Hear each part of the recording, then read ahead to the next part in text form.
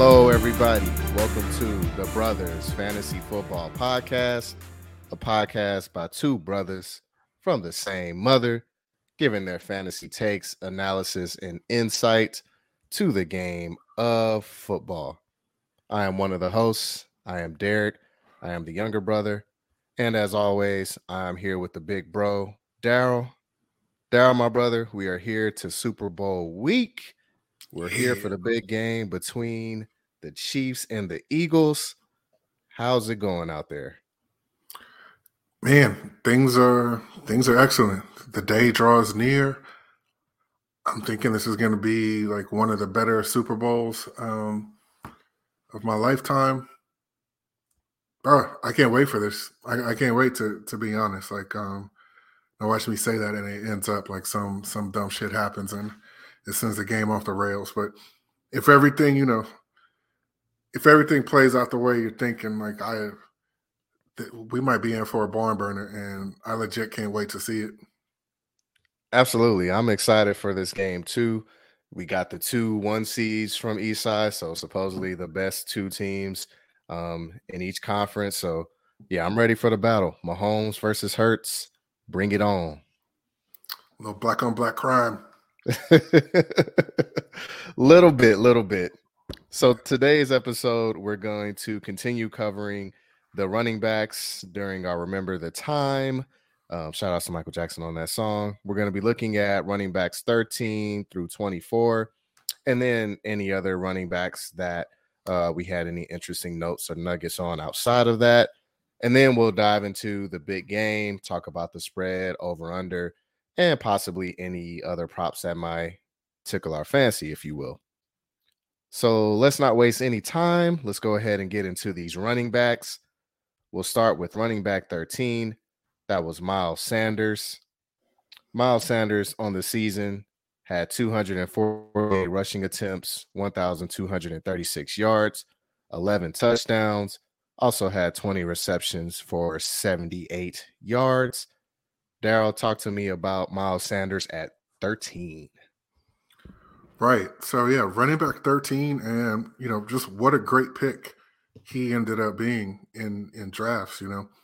His ADP was at like pick 83, which had him at RB 30 on the year. So to get a running back 13 finish, a borderline RB1 finish out of that pick, that's pretty amazing. You were looking at taking him late 7th, early 8th round pick. So, that's firmly in the dead zone, as they say. And he was one of the guys that kind of emerged from the dead zone. I think a lot of that was on the back of that Philly offense just being such a juggernaut this year. But he still got there. So like at the ADP he was going at, he was likely on many people's rosters as like a flex or like an RB2. And so to have the best RB2 you could have at RB2 or at your flex, like that's a huge win. I went and did some digging into his numbers, and I was a little surprised to see he averaged 17.1 opportunities a game. That's 15 and a half. Yeah, that's 15 and a half rushing attempts and 1.6 targets. He was, if you remember back to the year, yeah, he was a little light as far as the work he got in the passing game, but 15 and a half rushing attempts, you'll take that all day, especially out of somebody that you drafted in the 7th, 8th round. So yeah, that was kind of shocking to me just to look at his underlying numbers, and just a few other little tidbits I kind of uncovered was that he ended the season 8th in running back rush share, 7th in rushing TDs with 11, and 4th in total running back rushing attempts. So like he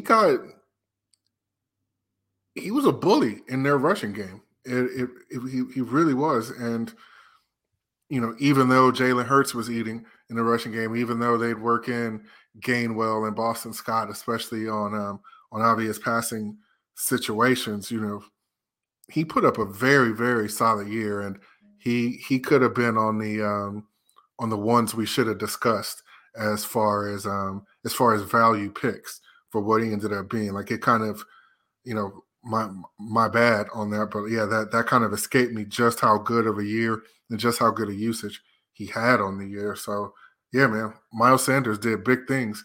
Like, looking at things going forward, he's due to be a free agent in the offseason. So, things aren't exactly clear about his outlook for next year. But for what he put on paper this year, this guy, if he lands in the right situation, man, he's going to be one to look out for next year. That's for damn sure. Agreed on that. My notes on Miles Sanders is this. He was listening to Dreams and Nightmares out there in Philly, because he used to pray for times like this to rhyme like this. My man, his first 3 seasons had 9 touchdowns, and that included last season where he had 0. This year, 11 rushing touchdowns, bro. You kidding me? The thing 11. is, yeah, the thing is with that kind of production, like you mentioned, with 15 rushing attempts on any roster you have, like, you would want that on your team. 12 team PPR league. You want that kind of running back on your team as a running back too, and love it at flex. But then you have those 15 attempts in this type of offense. Like, yeah, he smashed his ADP.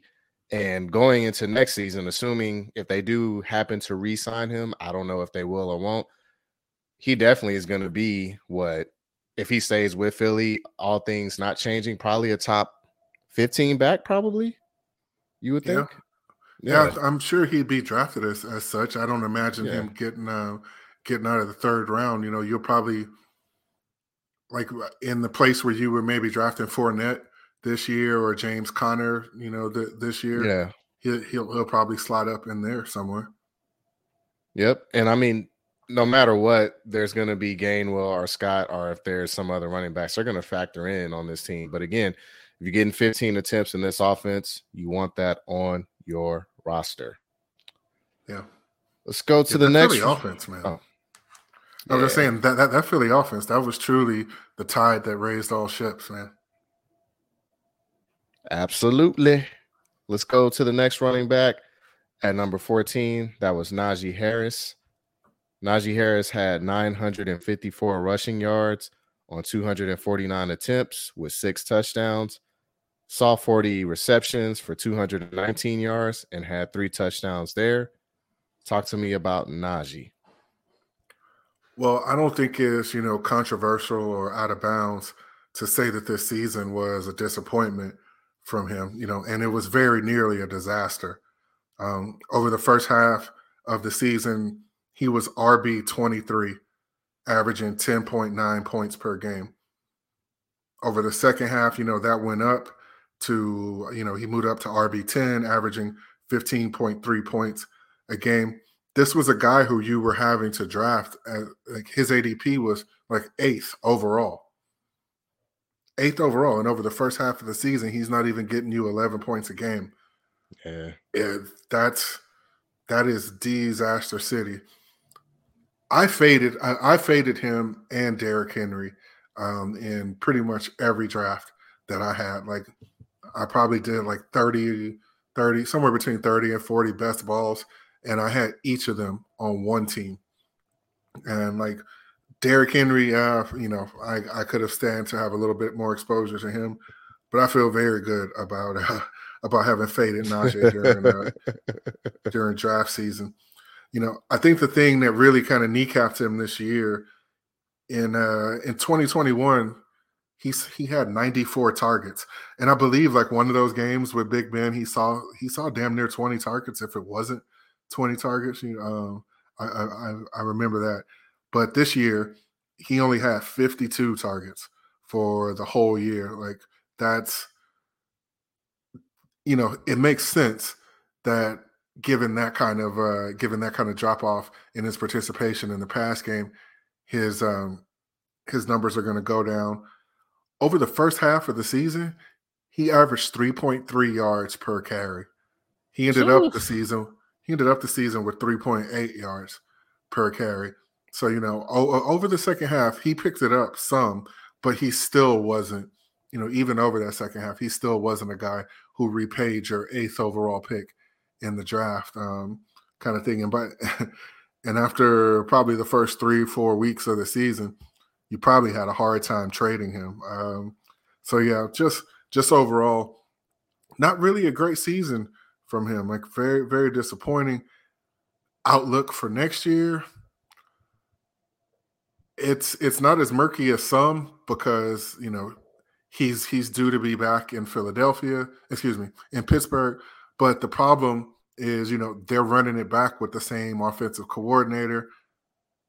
Something's going to have to there's going to have to be some shakeup in the way they call those plays, or Kenny Pickett's going to have to take a step forward. Like something new is going to have to be done, or else I'm afraid he's going to find himself like back in this same boat.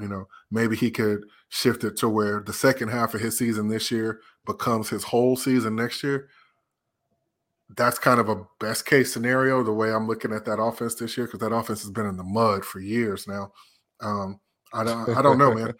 I won't be too excited to be drafting him anywhere north of like the 5th round next year. But yeah, that's wow. Those are kind of my Najee thoughts. Menage. Anyway. Yeah, the thing with Najee is that he just has so many opportunities, and he opportunity his way to this finish. As an actual running back, there wasn't a whole lot of big rushing plays coming from him. And the main downfall, like you mentioned, was that he wasn't seeing nearly as much in the passing game as far as targets like he did last year with Big Ben. And I'm fully in step with you. Like, at least now with the current information that we have, I'm not looking at him in rounds 1 or 2 or 3 for a running back there. Maybe I'll take a peek at round 4, just depending around what's there.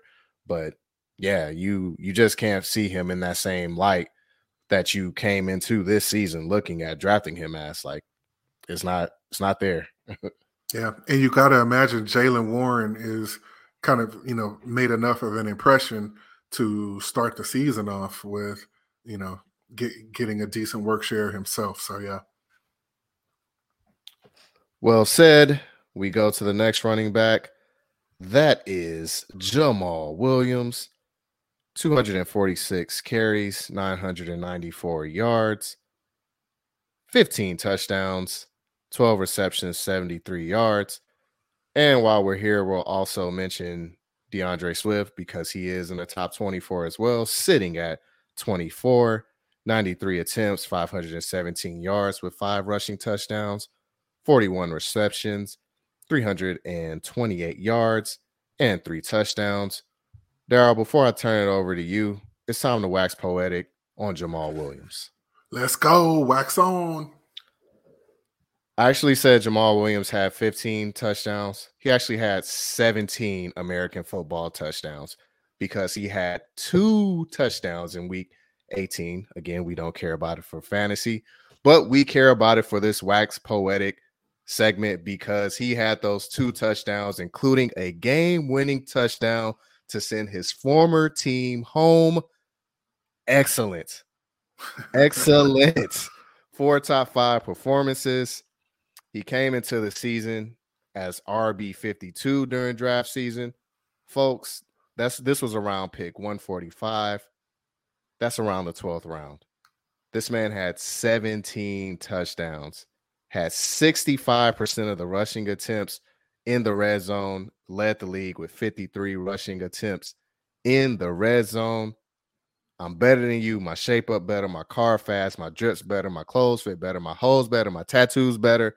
I'm stronger than you. Jamaal Williams, American hero, sending Green Bay home. I'm going to turn it over to you, Daryl. Talk to me about Jamaal and DeAndre. Wax off. Well, yeah, a little fun fact there, kind of building off what you said. He led the league in running back red zone attempts with 60. The next closest back had 51. So yeah, he was really their guy in the red zone this year, and especially in goal line situations. That's where he feasted. So those 15 rushing touchdowns that he had during the fantasy season, those made up 44% of his total fantasy production. So like that was, that's almost kind of reminiscent of like that one LeGarrette Blount year, I think with the Patriots or the Patriots, something like that. Yeah. So, I don't think it's too much of a stretch to say that it was a little fluky. Like that was kind of the story of his season, like those touchdowns. Because just like by comparison, Derrick Henry scored like 12 touchdowns, Nick Chubb scored like 11, and for both of them, their touchdowns amounted to just a little north of 25% of their total fantasy production on the season. So, yeah, this boy was like really, really multiple standard deviations away from from what you would expect. But he got it done. He was their guy in the red zone. He was their guy on the goal line. And hey, this guy, he was a player who was drafted, with like 14th round ADP, and just bullied his way to an RB15 finish. So this is like an all timer as far as value goes. It took Josh Jacobs' season this year to kind of push Jamal Williams out of the way for the ultimate fantasy value. And maybe there's some more math we need to do. Maybe we should have awarded that to Jamal Williams. He just ran incredibly hot this year, and sometimes fantasy players do that. And if you were lucky enough to have drafted him, then hey, you just ride it out and reap the rewards. Looking at things for next year, he is due to be a free agent in the offseason. I don't really have any knowledge at this point about about whether or not the Lions have any intentions to re-sign him. I wouldn't be surprised if he ended up back there. But, as far as right now goes, I think the best case scenario for him for next year is to end up back on the Lions, because that is a team that trusts him, and they wouldn't have a reason to move away from him for that goal line role. And so his production, when you talk about him, the other side of that coin is DeAndre Swift, right? And you mentioned DeAndre's stats. I think the biggest one was that like he finished the year with a 28% rushing share on the year for Detroit, and like that is that's not at all what you were paying for during draft season. This was a guy who was going anywhere from like the 11th overall pick to like the 14th, 15th overall pick. So his season was a huge disappointment. Part of it was down to injury, actually like legit missing games. Part of it was, when he actually came back from injury, it seemed like they were reluctant to ramp him up and use him. I don't really have an explanation for what that was about, because between him, Craig Reynolds, Jamal Williams, and Justin Jackson, DeAndre Swift he's the best playmaker they have coming out of the backfield. And, save for Jameson Williams, he's probably the best playmaker on that team. The guy who's most likely to get the ball in his hands and take it to the house. So I'm not really sure. I think maybe those injuries were hampering him more than like the coaching staff or whatever would let on. Definitely turned in a disappointing fantasy season, but next year, he comes back healthy, presuming he comes back healthy. I'm betting that his ADP is going to be very depressed next year, where you're able to get your hands on him in I don't know, somewhere between the third, fourth, and fifth round, he might be very much a buy low during draft season next year, depending to where that ADP falls. And I won't be too hesitant to take. If you're telling me he's a fifth round pick next year, I think I'd push that button on that next year. Anything in the first two rounds, though, after this whole injury situation he showed this year and last year, it'd be hard to buy into that. But at the right price, he's a guy I'd be looking at next year. Yeah, going back to your quick note or your note on Jamal Williams, I think it would be a good decision for him personally and also for his fantasy outlook if he did come back to Detroit. Obviously, the staff trusts him, and maybe he has that same role, maybe not as many red zone attempts, but obviously, when you have 53 rushing attempts, like just in the red zone, like that offense is doing something good enough to get there to that area. So that's just my last thought on him. In regards to DeAndre Swift, it was also interesting that he had 13 red zone targets, and that was the third most for running backs. So it seems as though Detroit was just hanging out in the red zone, and when they were looking for running backs. I think the thing that could be the difference here is if DeAndre Swift is healthy for next year, and from what we've seen of him, he looks like obviously a more dynamic back than Jamal, Craig Reynolds, and who is it? Justin Jackson. Justin Jackson. There we go. I'm gonna say Josh Kelly.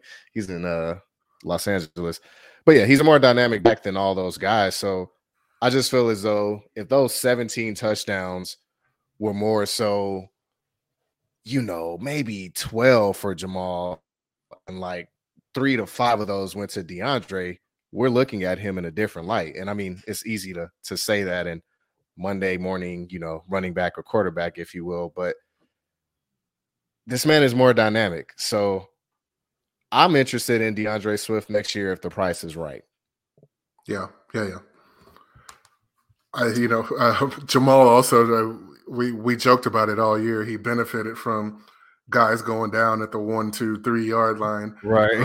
After having gained 60 yards and whatnot. So, he got a lot of bunnies for that. That's for sure.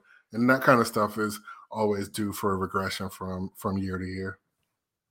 Absolutely. Salute to Mr. Steal Your Touchdown. Absolutely. We move on to number 16. That was Alvin Kamara.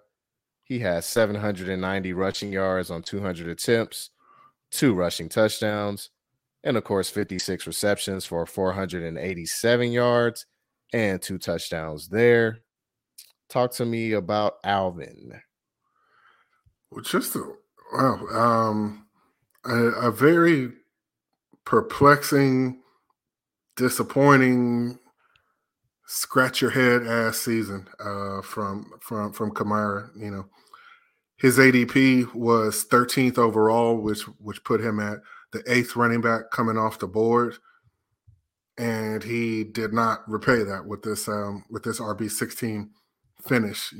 It was an ugly season from this guy, and he's been one of the best fantasy assets over the last 4 to 5 years. Like, he's this man is goated in the fantasy streets. So like, I just want to say that, like, first and foremost. Kind of breaking down his season, over the first half of the year, he averaged 19.5 points per game, and that was over 6 games.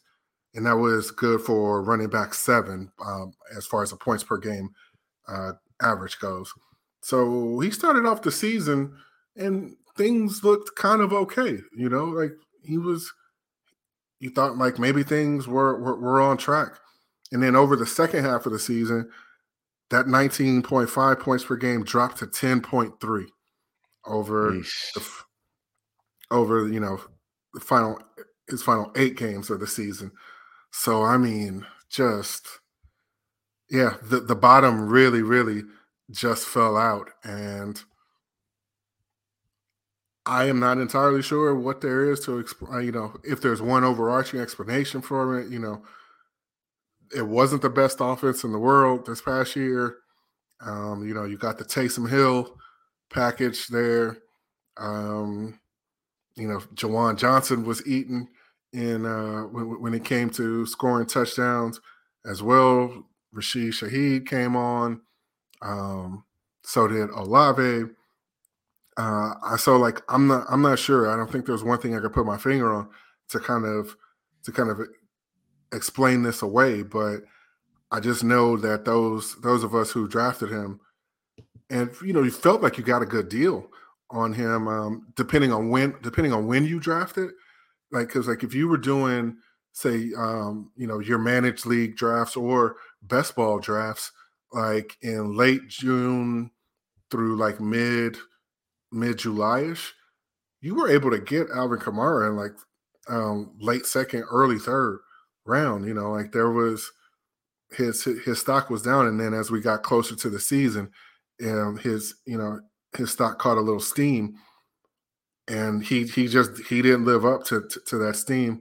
He didn't even live up really to that. He kind of barely only lived up to that second, third round draft capital that you had to put into him kind of earlier in the draft season window.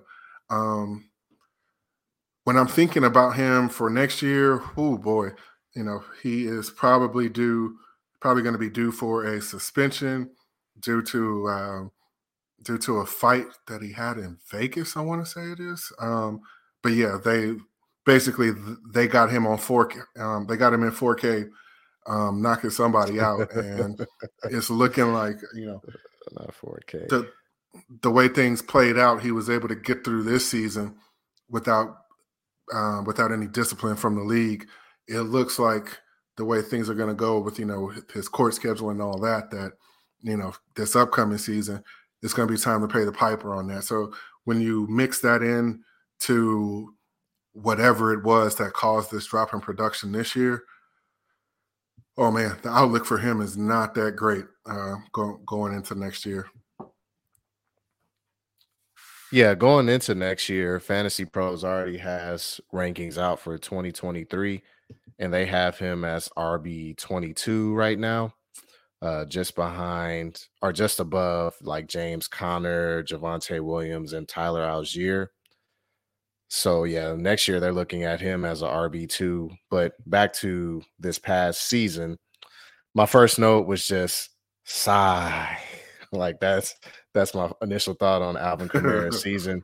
The big difference or big note here is that his first 4 seasons he averaged around 100 targets, and this season and last season he's averaged around 72. So that's 25% of the targets that's not being seen as compared to other seasons. So there's an expectation that obviously things will not be as good unless the offense is more efficient and he's scoring more touchdowns.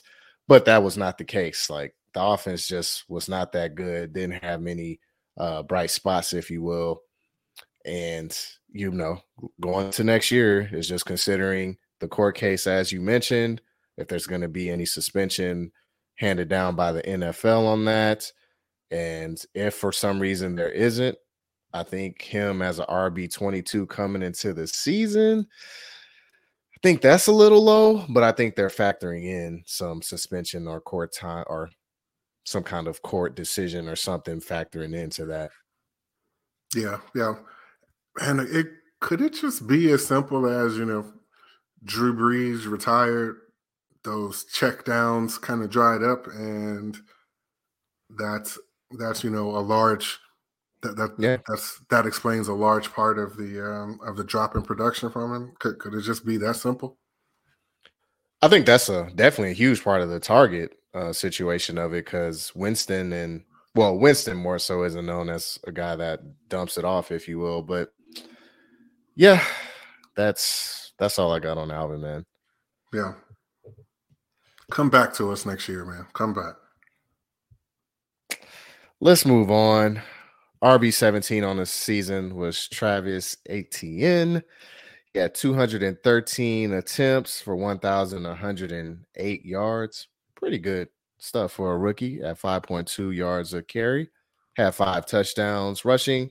Had 33 receptions, 299 yards receiving. talk to me about Travis.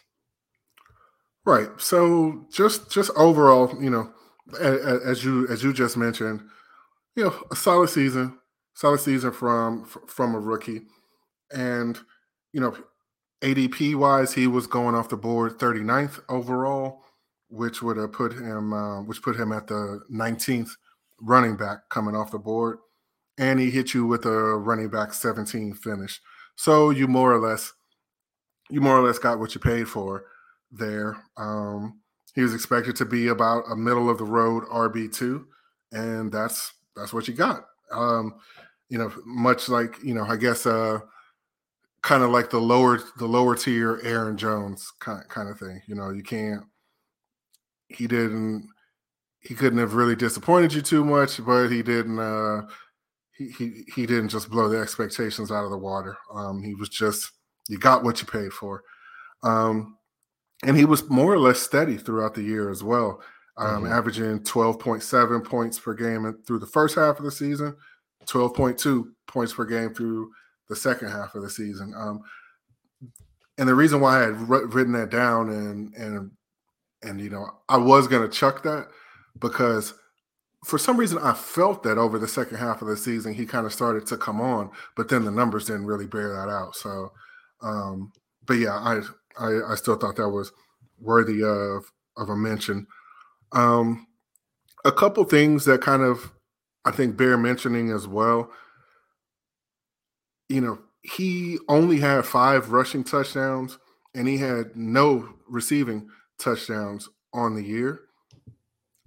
I think that man could be due for a little regression in that aspect coming back next year. Like, I feel like I can recall several times with him either having touchdowns called back or him going down kind of short of the goal line, or him fumbling like kind of near the goal line. Like I feel like I have those memories. So, you fold that into the fact that he was tied for 9th in total running back red zone touches. That's targets and rushing attempts. Mm-hmm. So, he was getting the ball a decent bit in the red zone and in the scoring areas.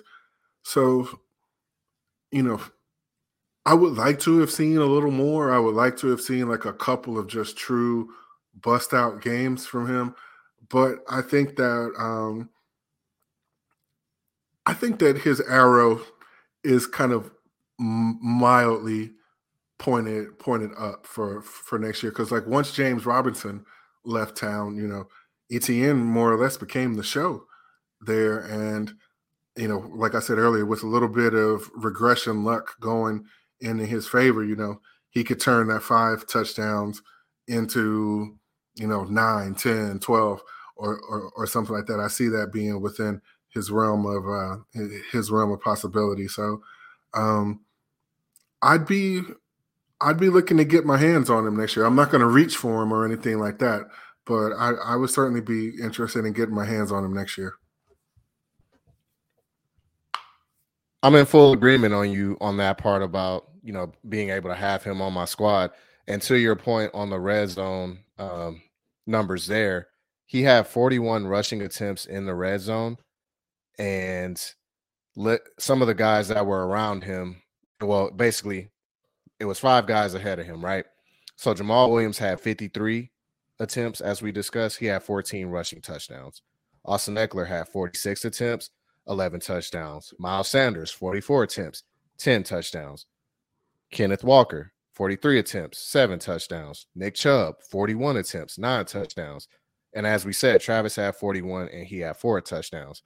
So, I mean, one of these guys is not like the others as far as stat-wise, but just as dynamic, as good as these other guys. So, yeah, there fully could be, a regression here, if you will, so where he's getting these touchdowns.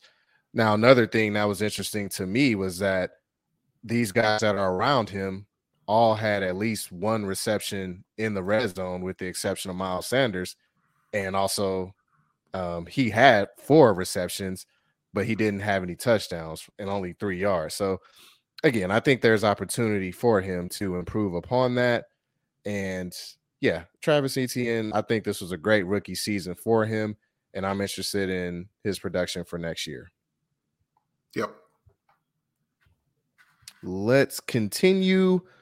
Running back 18 on the year was James Conner. Looks like I spelled his name wrong there on the sheet, but we got the numbers for James Conner. 183 attempts, 782 rushing yards for 7 touchdowns, had 46 receptions for 300 yards, and a touchdown receiving. Talk to me about James. Right. So James Conner, ADP 28th, coming off the 28th player overall coming off the board. And that equated to the 15th running back being taken off the board on average. And, he finishes the year RB18. So about in the range of where you drafted him.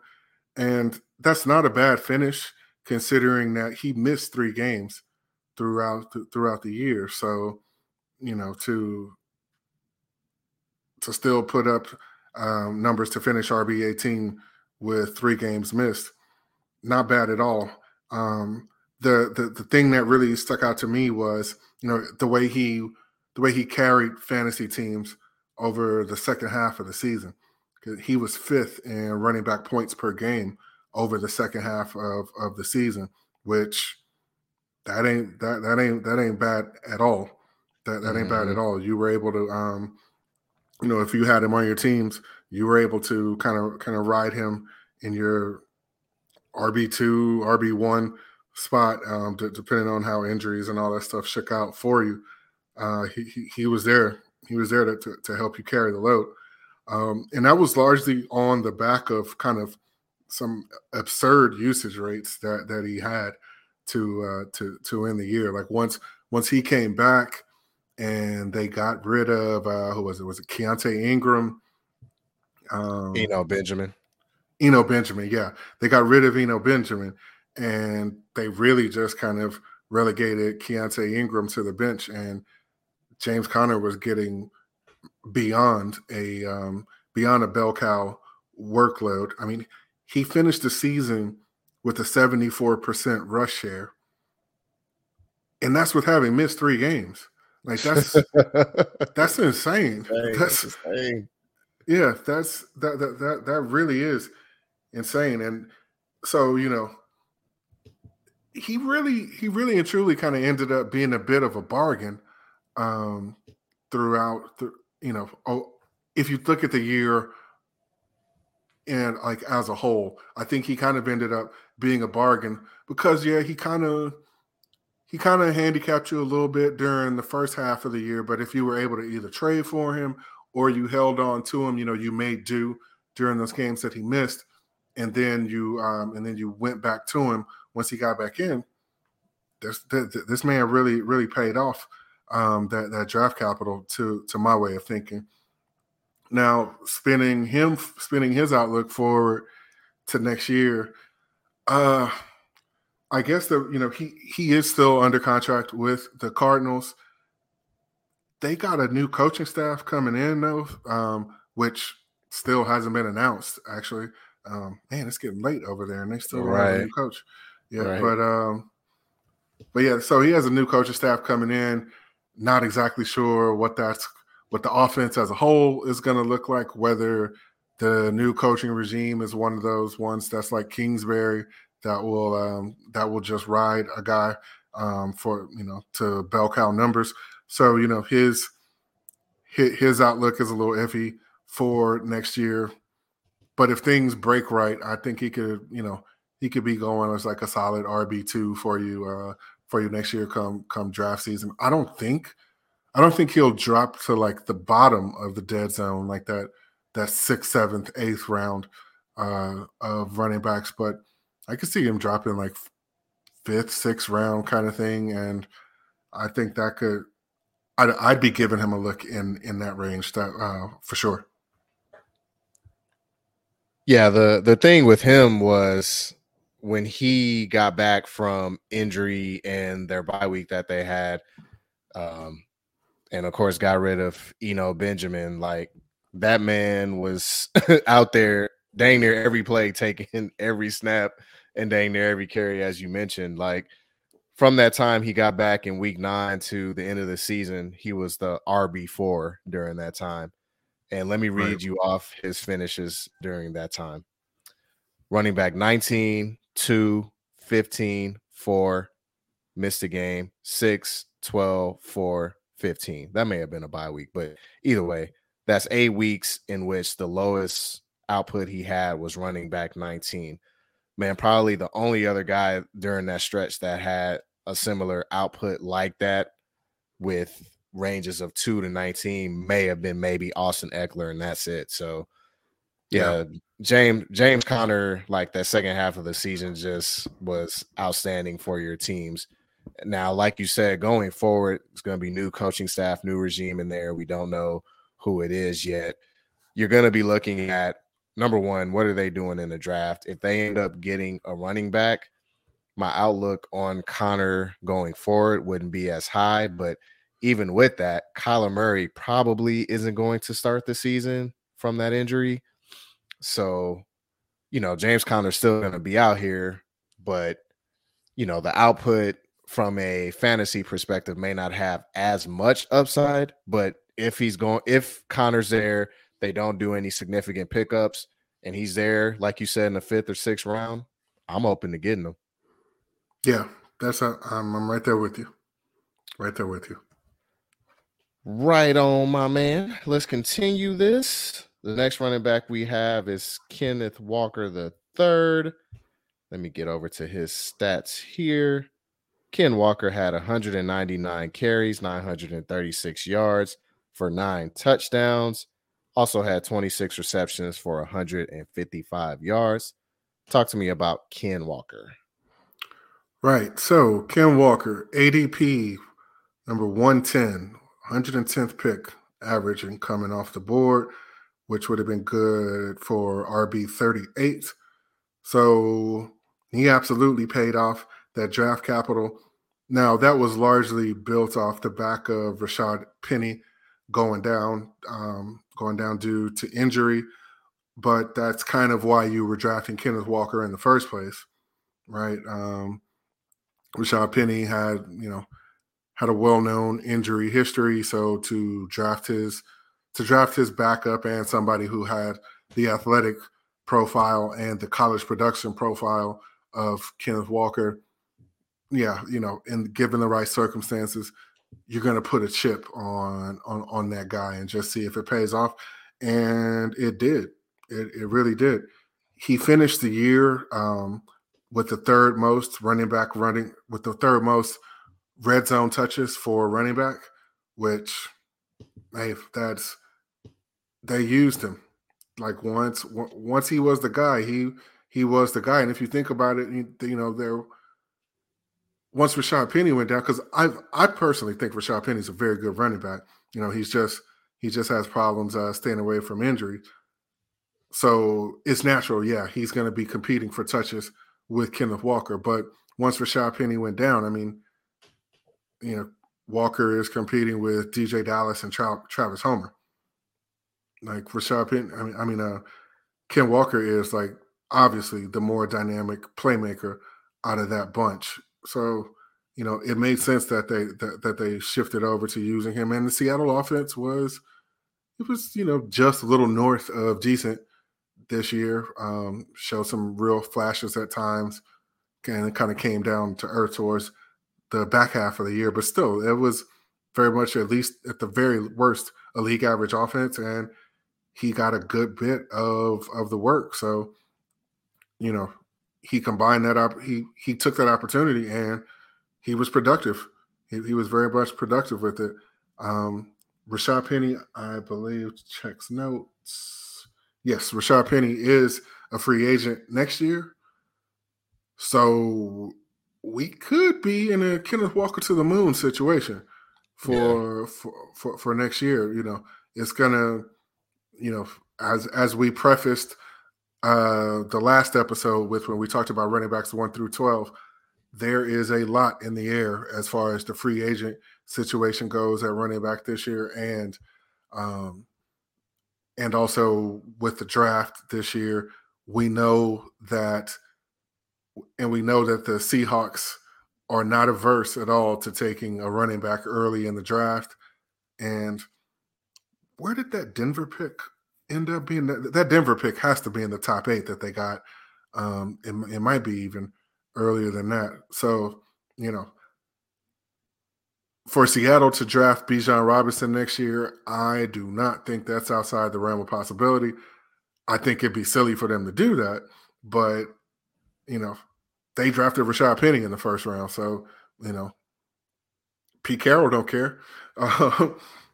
So anyway, yeah, if basically all that to say, there is a way that things could shake out to where it could be Kenneth Walker to the moon come next year, next year's draft season. His situation is definitely one to keep an eye on throughout the offseason. Absolutely. It's definitely worth seeing what's going to happen if they're going to use any draft capital on the running back. And I agree with you. It would be silly if they were to do that. But with Kenneth Walker from week 6 to 17, he was RB11 during that time, averaged around 16.1 points. If he averaged 16.1 points over the full season, he would have been around a RB8. And so coming into the 2023 season, draft rankings on Fantasy Pros, they already have him as running back 6. So that's telling me that they're obviously seeing him as the main guy. And even if Penny comes back, he's going to be the show. Yeah. Another note on Ken Walker, this man was explosive, man. He had 27 10-yard plus rushes, 9 of them, 9 rushes over 20 yards, 5 over 30 yards, 3 over 40 yards, and 3 over 50 yards. Shut him down. You can't hold him. Get off of him. Word to LL Cool J and the Any Given Sunday soundtrack. Yes, sir. He's got a lot of a lot of Saquon in him with the way his production comes. It could, that whole thing of rush for 1 yard, for -2 yards, for 4 yards, for -1 yards, 50 yards. So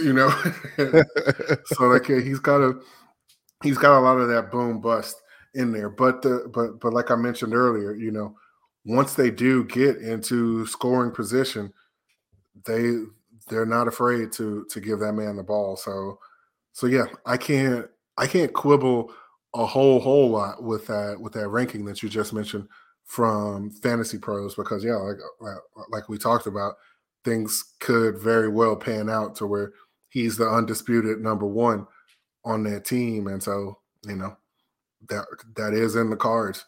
And if he gets that, yeah, that running back 6 draft capital, I think won't be too far off. For sure. Let's continue.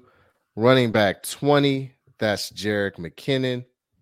Jerick McKinnon finished the season with only 70 rushing attempts for 285 yards and a touchdown there.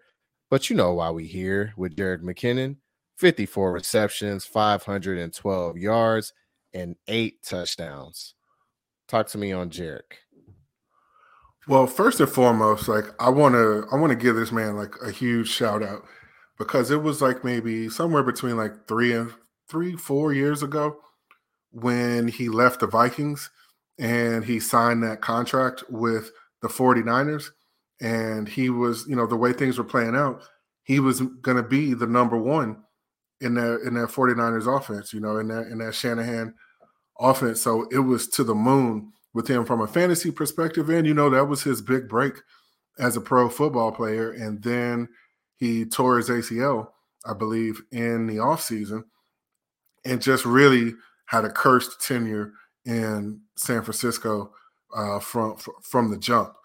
So to see him, be able to rebound from that these years later, this man playing in the Super Bowl as a key contributor to, one of the best offenses in the league, it's good to see that he got that bounce back for him. I was very happy to see that for him. Anyway. So Jerick McKinnon Jerick McKinnon. Jerick McKinnon finishing 20th this year. You know, a lot of this is just due to what this man did over the back half of the season. Because, during the first half of the season, it was a 3-man committee there. It was him, it was Clyde Edwards-Helaire, it was Isaiah Pacheco, and basically Clyde Edwards-Helaire was the only one to do anything because he just had the touchdown luck out of them. So, it was really quiet for Pacheco and McKinnon to start off the season. Then Clyde Edwards goes down, and over that second half of the season, McKinnon was 8th in PPR points per game over the second half of the season, like 8th for running backs. He put teams on his back and carried you to the fantasy promised land. The thing is, though, the way it played out in my managed leagues, as far as my experience with McKinnon, was who was going to be the first person to believe that this was real with him, right? Because he started off having, he had an explosive week, and it's just like, okay, I guess, all right, I'll throw a little fab on him and pick him up, but he's not going in my lineup. Then he does it again the next week. You're like, oh man, I don't know. I think maybe I got to put him in. And then once he gets into your lineup, you never looking back, kind of thing. He had a miracle season, especially for those of us who were struggling at running back through the first half to through about the first half of the season. A lot of it was born, like you said, out of the passing game. This man was scoring receiving touchdowns like in the red zone, like on an almost weekly basis. It was unreal how he was able to keep doing this. And it kind of mirrors the way things finished with their season last year. There was much more of a rotation early in the year, but once it got towards winning time and whenever it was time to, get serious, so to speak, that's the guy they rode. And that more or less is what played out this year as well.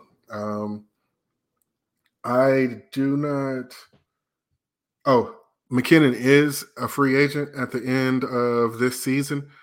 So, it'll be interesting to see what's going to go down with him in the offseason. I'm not sure how I feel about him landing on any other team outside of the Chiefs.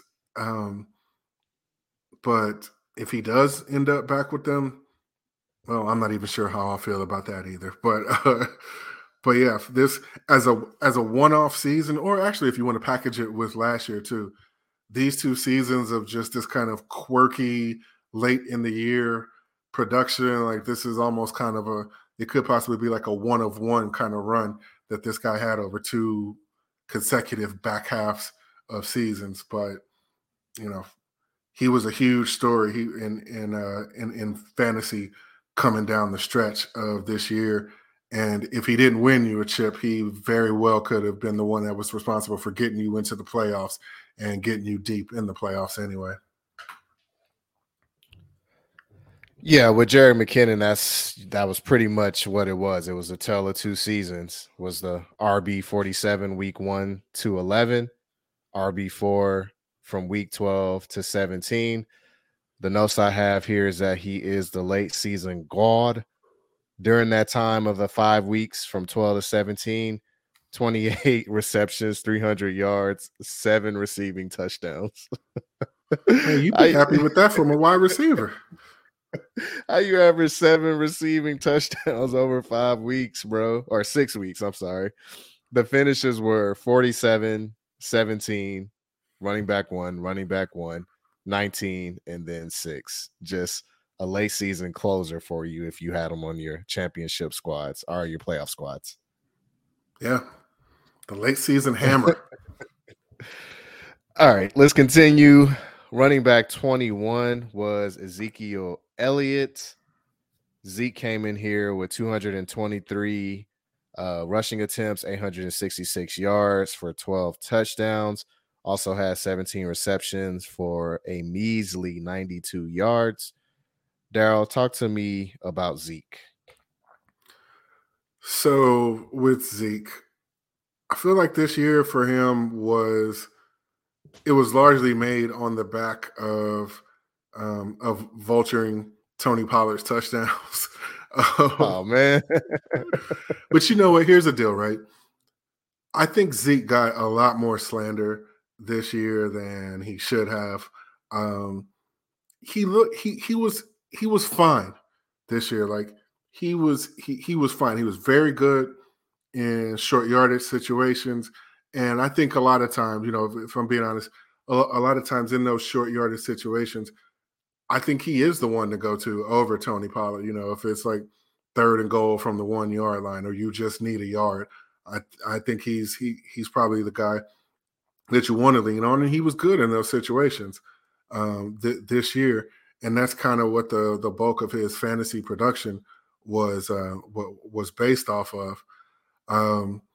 The funny thing is, I don't have it in front of me, but I don't think he had a touchdown that was longer than like 8 yards this year. Like pretty much 90% of his touchdowns, if not more, were bunnies this year. But from a fantasy perspective, all we care about is really knowing that he has that role in a pretty damn good offense, and that made him, you know, usable throughout the year. You know, it's no revelation to say, you know, the days of Zeke being an RB1 are done. Like that part of his career is over. But you know, he found other ways to get it done this year. As far as his outlook for next year, man, from my perspective, it's really, really, truly going to depend on his price. In managed leagues, I'm probably just fading Zeke. I'm probably fading him next year. I wouldn't mind getting my hands on him in some best ball leagues, but as you know, as far as leagues where I'm having to push the button to make a decision to start him in a given week, I can't really see myself being too keen on doing that. Yeah, I think you summarized Zeke extremely well there. And we even touched upon it when we talked about Tony Pollard in last week's episode.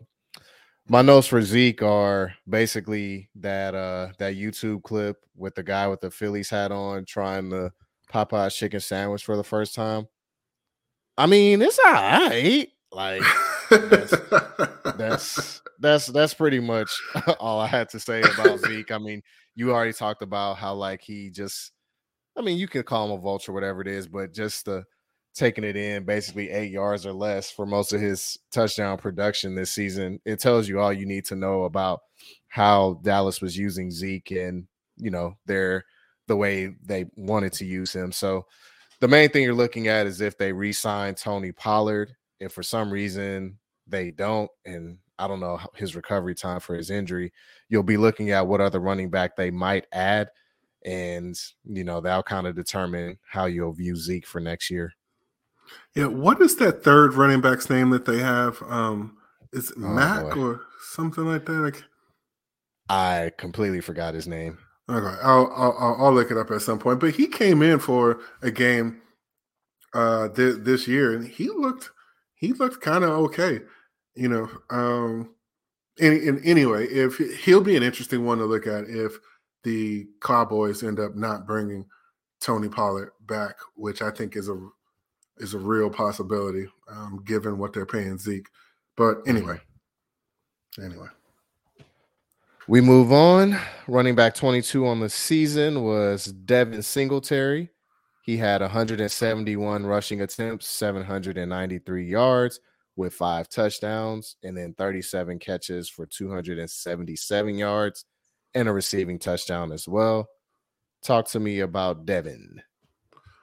Yeah, it seems like the arc of his season was kind of interesting and not really great for him. You know, he started off the year kind of solid, kind of okay. You know, he was in that committee that he was in with well, you know, it started off with him, Zach Moss, and James Cook. You know, he was the lead guy in that situation, but one, it's Buffalo. They are high passing offense. You know, they pass more than league average in pretty much every situation. So, you know, there wasn't that hammer usage that you were looking for there. They don't really tend to run the ball in the red zone for touchdowns. And if they do, more often than not, it's going to be Josh Allen who's doing it. And, you know, a lot of the concern that people may have had for Devin Singletary coming to the year is kind of what you saw throughout the year. Now he did outperform his ADP. I believe I don't have it right here in front of me, but I'm pretty sure he outperformed his ADP this year. But then as the season wore on, you know, they got rid of Zach Moss. They sent him to the Colts. And James Cook did start to gain more usage towards the tail end of the year, to the point where, you know, it was almost like neither one of them were really usable down the stretch of this season.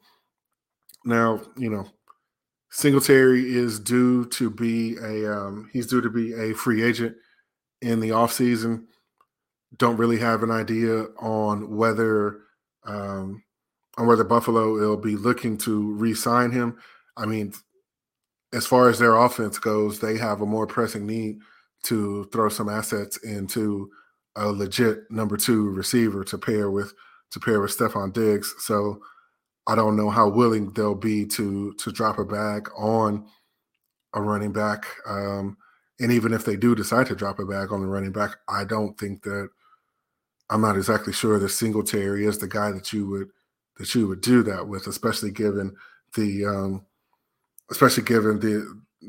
number and the talent of free agents that are out there. So his outlook for next year is super duper in the air. You know, if you had him on your team this year in fantasy, you were probably all right. You know, it was like, you know, vanilla ice cream. Well, no, it was more it was vanilla frozen yogurt. You know, it was okay. If that's all you have, it's better than not having it. But, you know, you'd rather be having something else.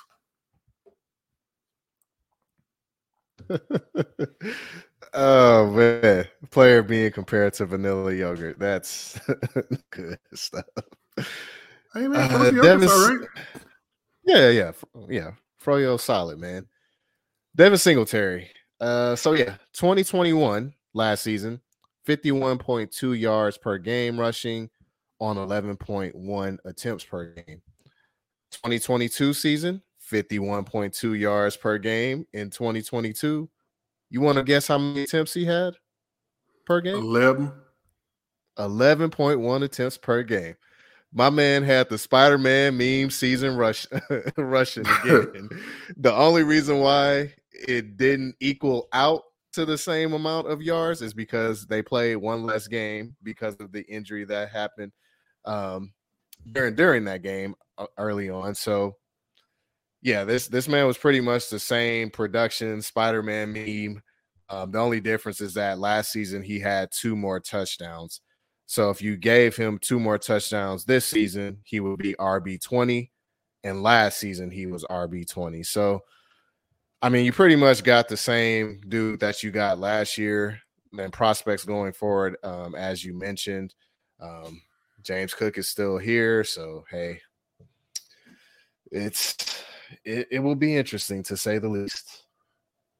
Yeah, in a dynasty setting, like, I'm not excited about him at all. Yeah, for sure. And even keeper leagues. Yeah. All right, the last running back we'll discuss here in the top 24 is, since we discussed DeAndre Swift, at 23, we had David Montgomery, 194 rushing attempts with 780 yards, 5 rushing touchdowns. He also had 34 receptions for 316 yards and a touchdown. David Montgomery, what you got? You know, he's fairly silent. Man, I'm sorry. I'm not tired. I'm not flagging or anything like that. It's just that like this tier of running back like really does nothing for me. Like I'm not excited about about this tier of guys at all. You know, Zeke, Singletary, Montgomery. But anyway, you know, one thing I can say about him is when he would play, the Bears used him, man. Like he was their guy for better or for worse. I happen to be of the opinion that Khalil Herbert is a more talented running back than him, at least as far as the running game goes. You know, Khalil Herbert has a ways to go to prove himself as a pass catcher. So I can see why. Well, let me not say that. I don't know that Herbert isn't a good receiver. It's just that they don't use him in that way. So, you know, I could see why Montgomery's participation in the pass game was what it was. But just, you know, if you had him on your team this year, I don't know what you were expecting. This seems right. This seems like bang on about what I had expected for him coming into this year. You know, he's a running back on what was a very low ceiling offense who also happens to be paired up with, I don't know, if he's not the number one, he's the number two rushing quarterback by ability in the league. You know, big things were just never in the cards for Montgomery this year, and that's kind of what the season bore out. And you know, you couple that with him having to sit for a game or two with injuries, and you know, he probably this is probably a top end outcome for him to actually finish to actually finish in the top 24 this year. But I didn't have him in many leagues. I don't think I had him in any league, like even best ball. But you know, I can't imagine that going into any week that anybody was just like over the moon excited to be starting him. And his season kind of bore that out. He will also be a free agent next year. Yep. So yet another guy whose future is murky. I kind of care where he lands just because you have to if you're grinding fantasy properly, but I'm hard pressed to think of a situation where I'm just like, yeah, I just got to get my hands on this dude in the top half of my draft. I think you were spot on all the analysis there for David Montgomery. I'll provide a couple other numbers there. He had no top 5 performances, but had 4 RB1 performances and 9 top 24 performances. Coming into the season, he was going around RB20. And as we mentioned here, he finished as RB23. If he ends up playing all games this season, because I think he only played 15 of them.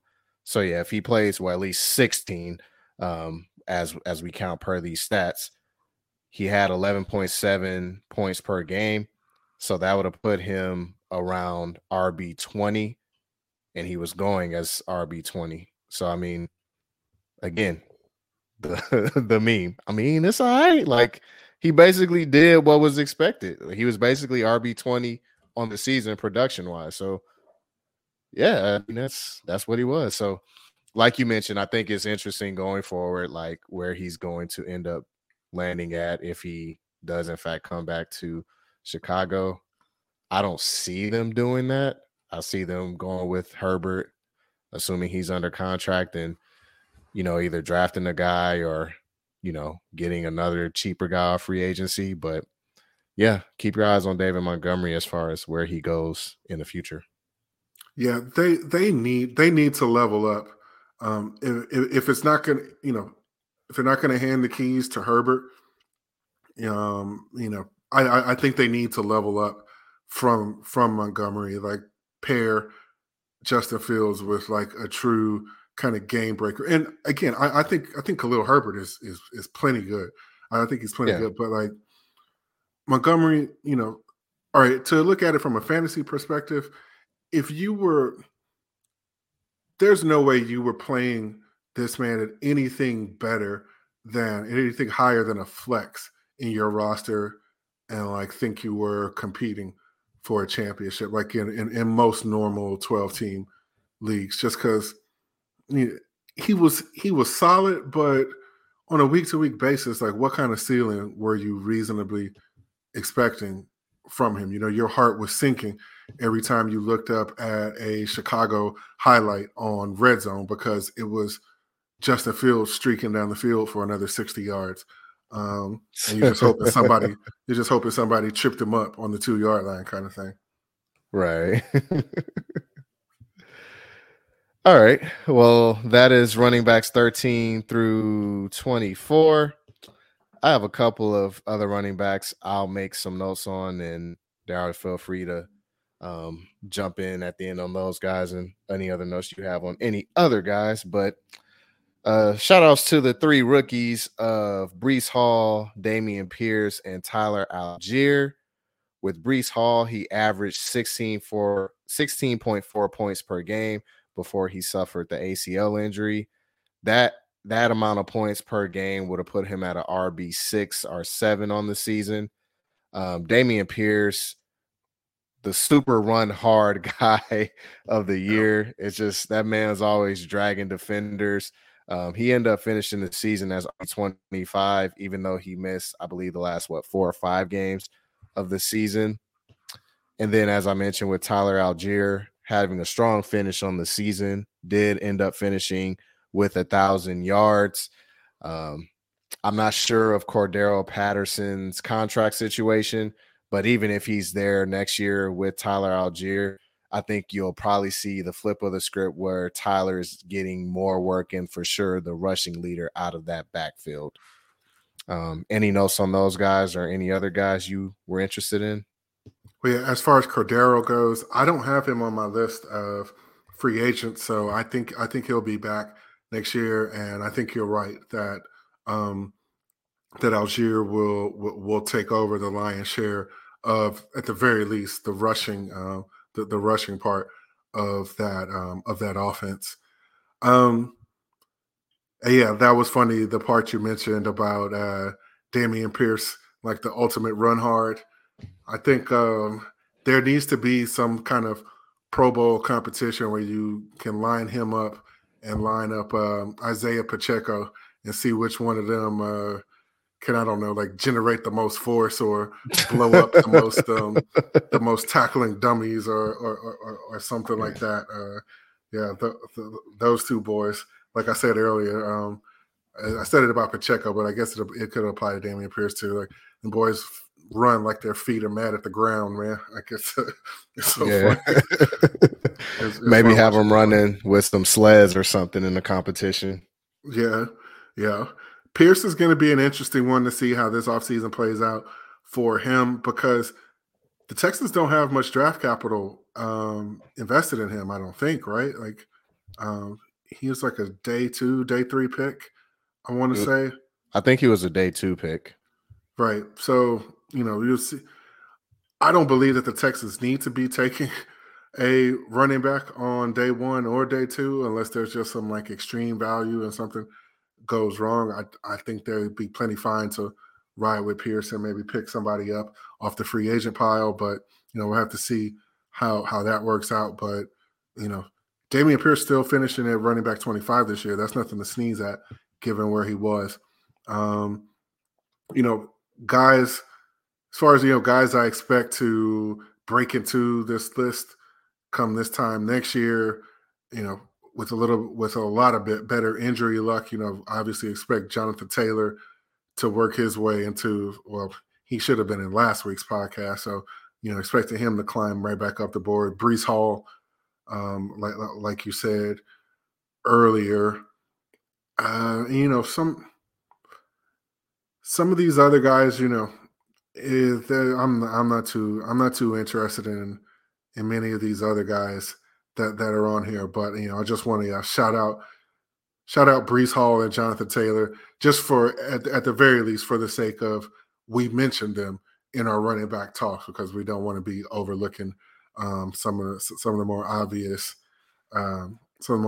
guys that had their seasons kind of pulled out from under them. So looking forward to getting those two back this year and seeing exactly where they crash this list come this time next year. For sure. And one last shout out to Javonte Williams. I feel like we'll be discussing him and whoever or whatever running back is in the Denver backfield simply because of the upgrade of coach to Sean Payton. And then one other note, Cam Akers, end of the season. Great to see.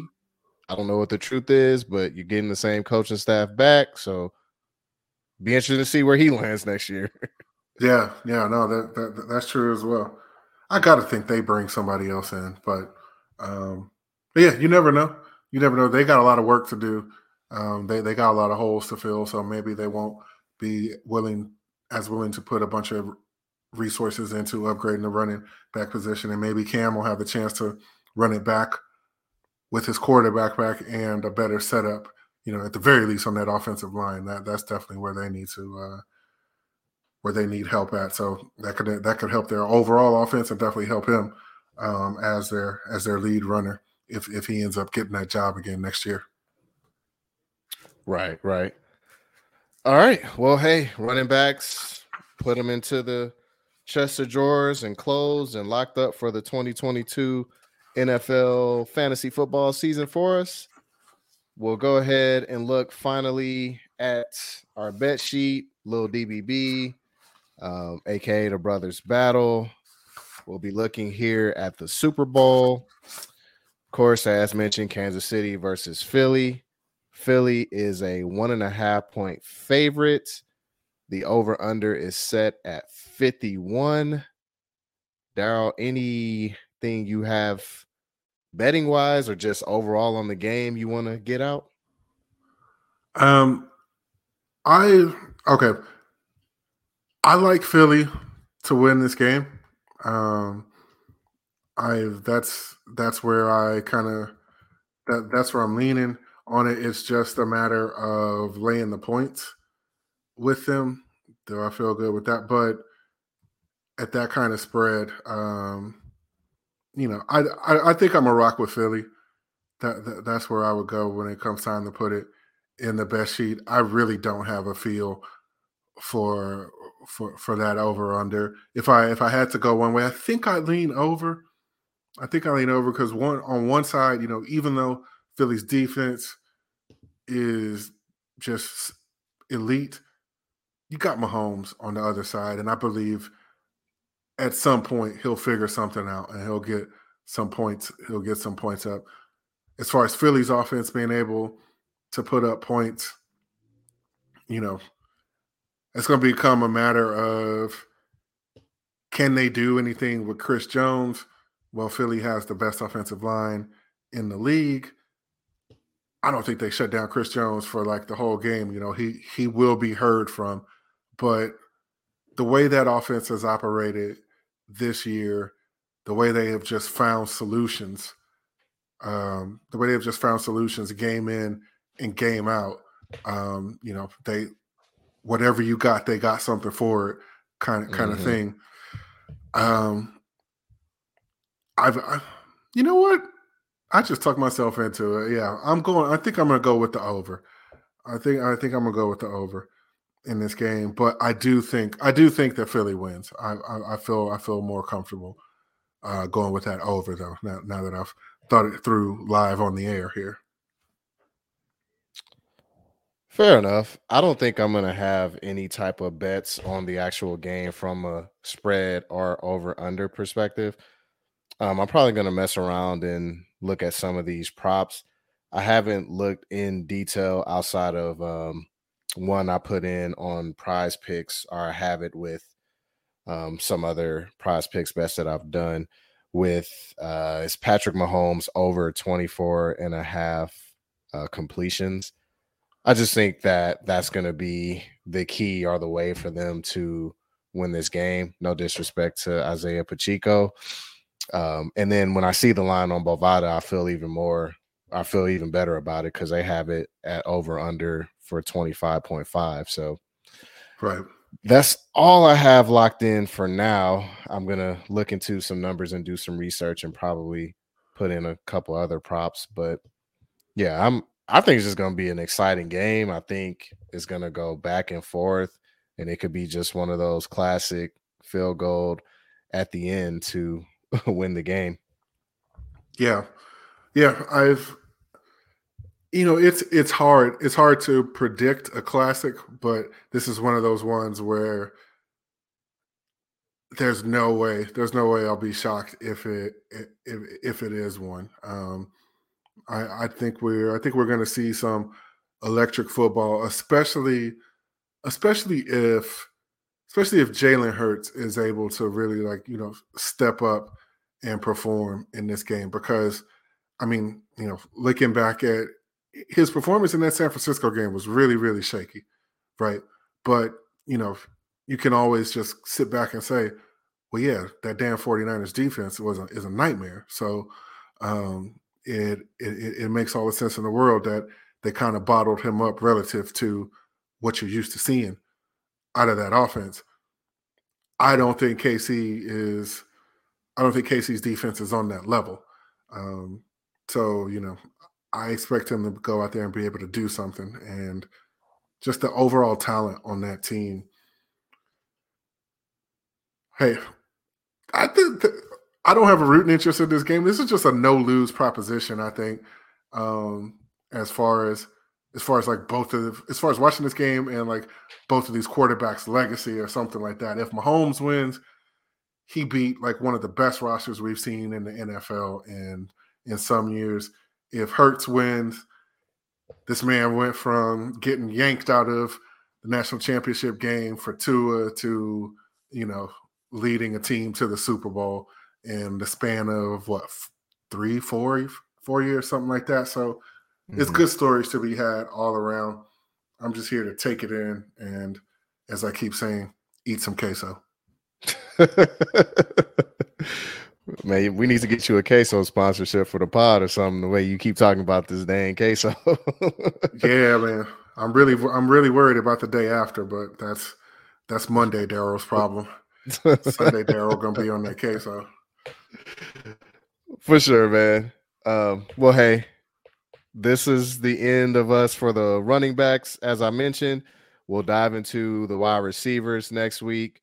And of course, we'll discuss the big game, the outcome of it, maybe any of the props that we put some money on, and of course, go through wide receiver 1 through 12, and then we'll get to 13 through 24.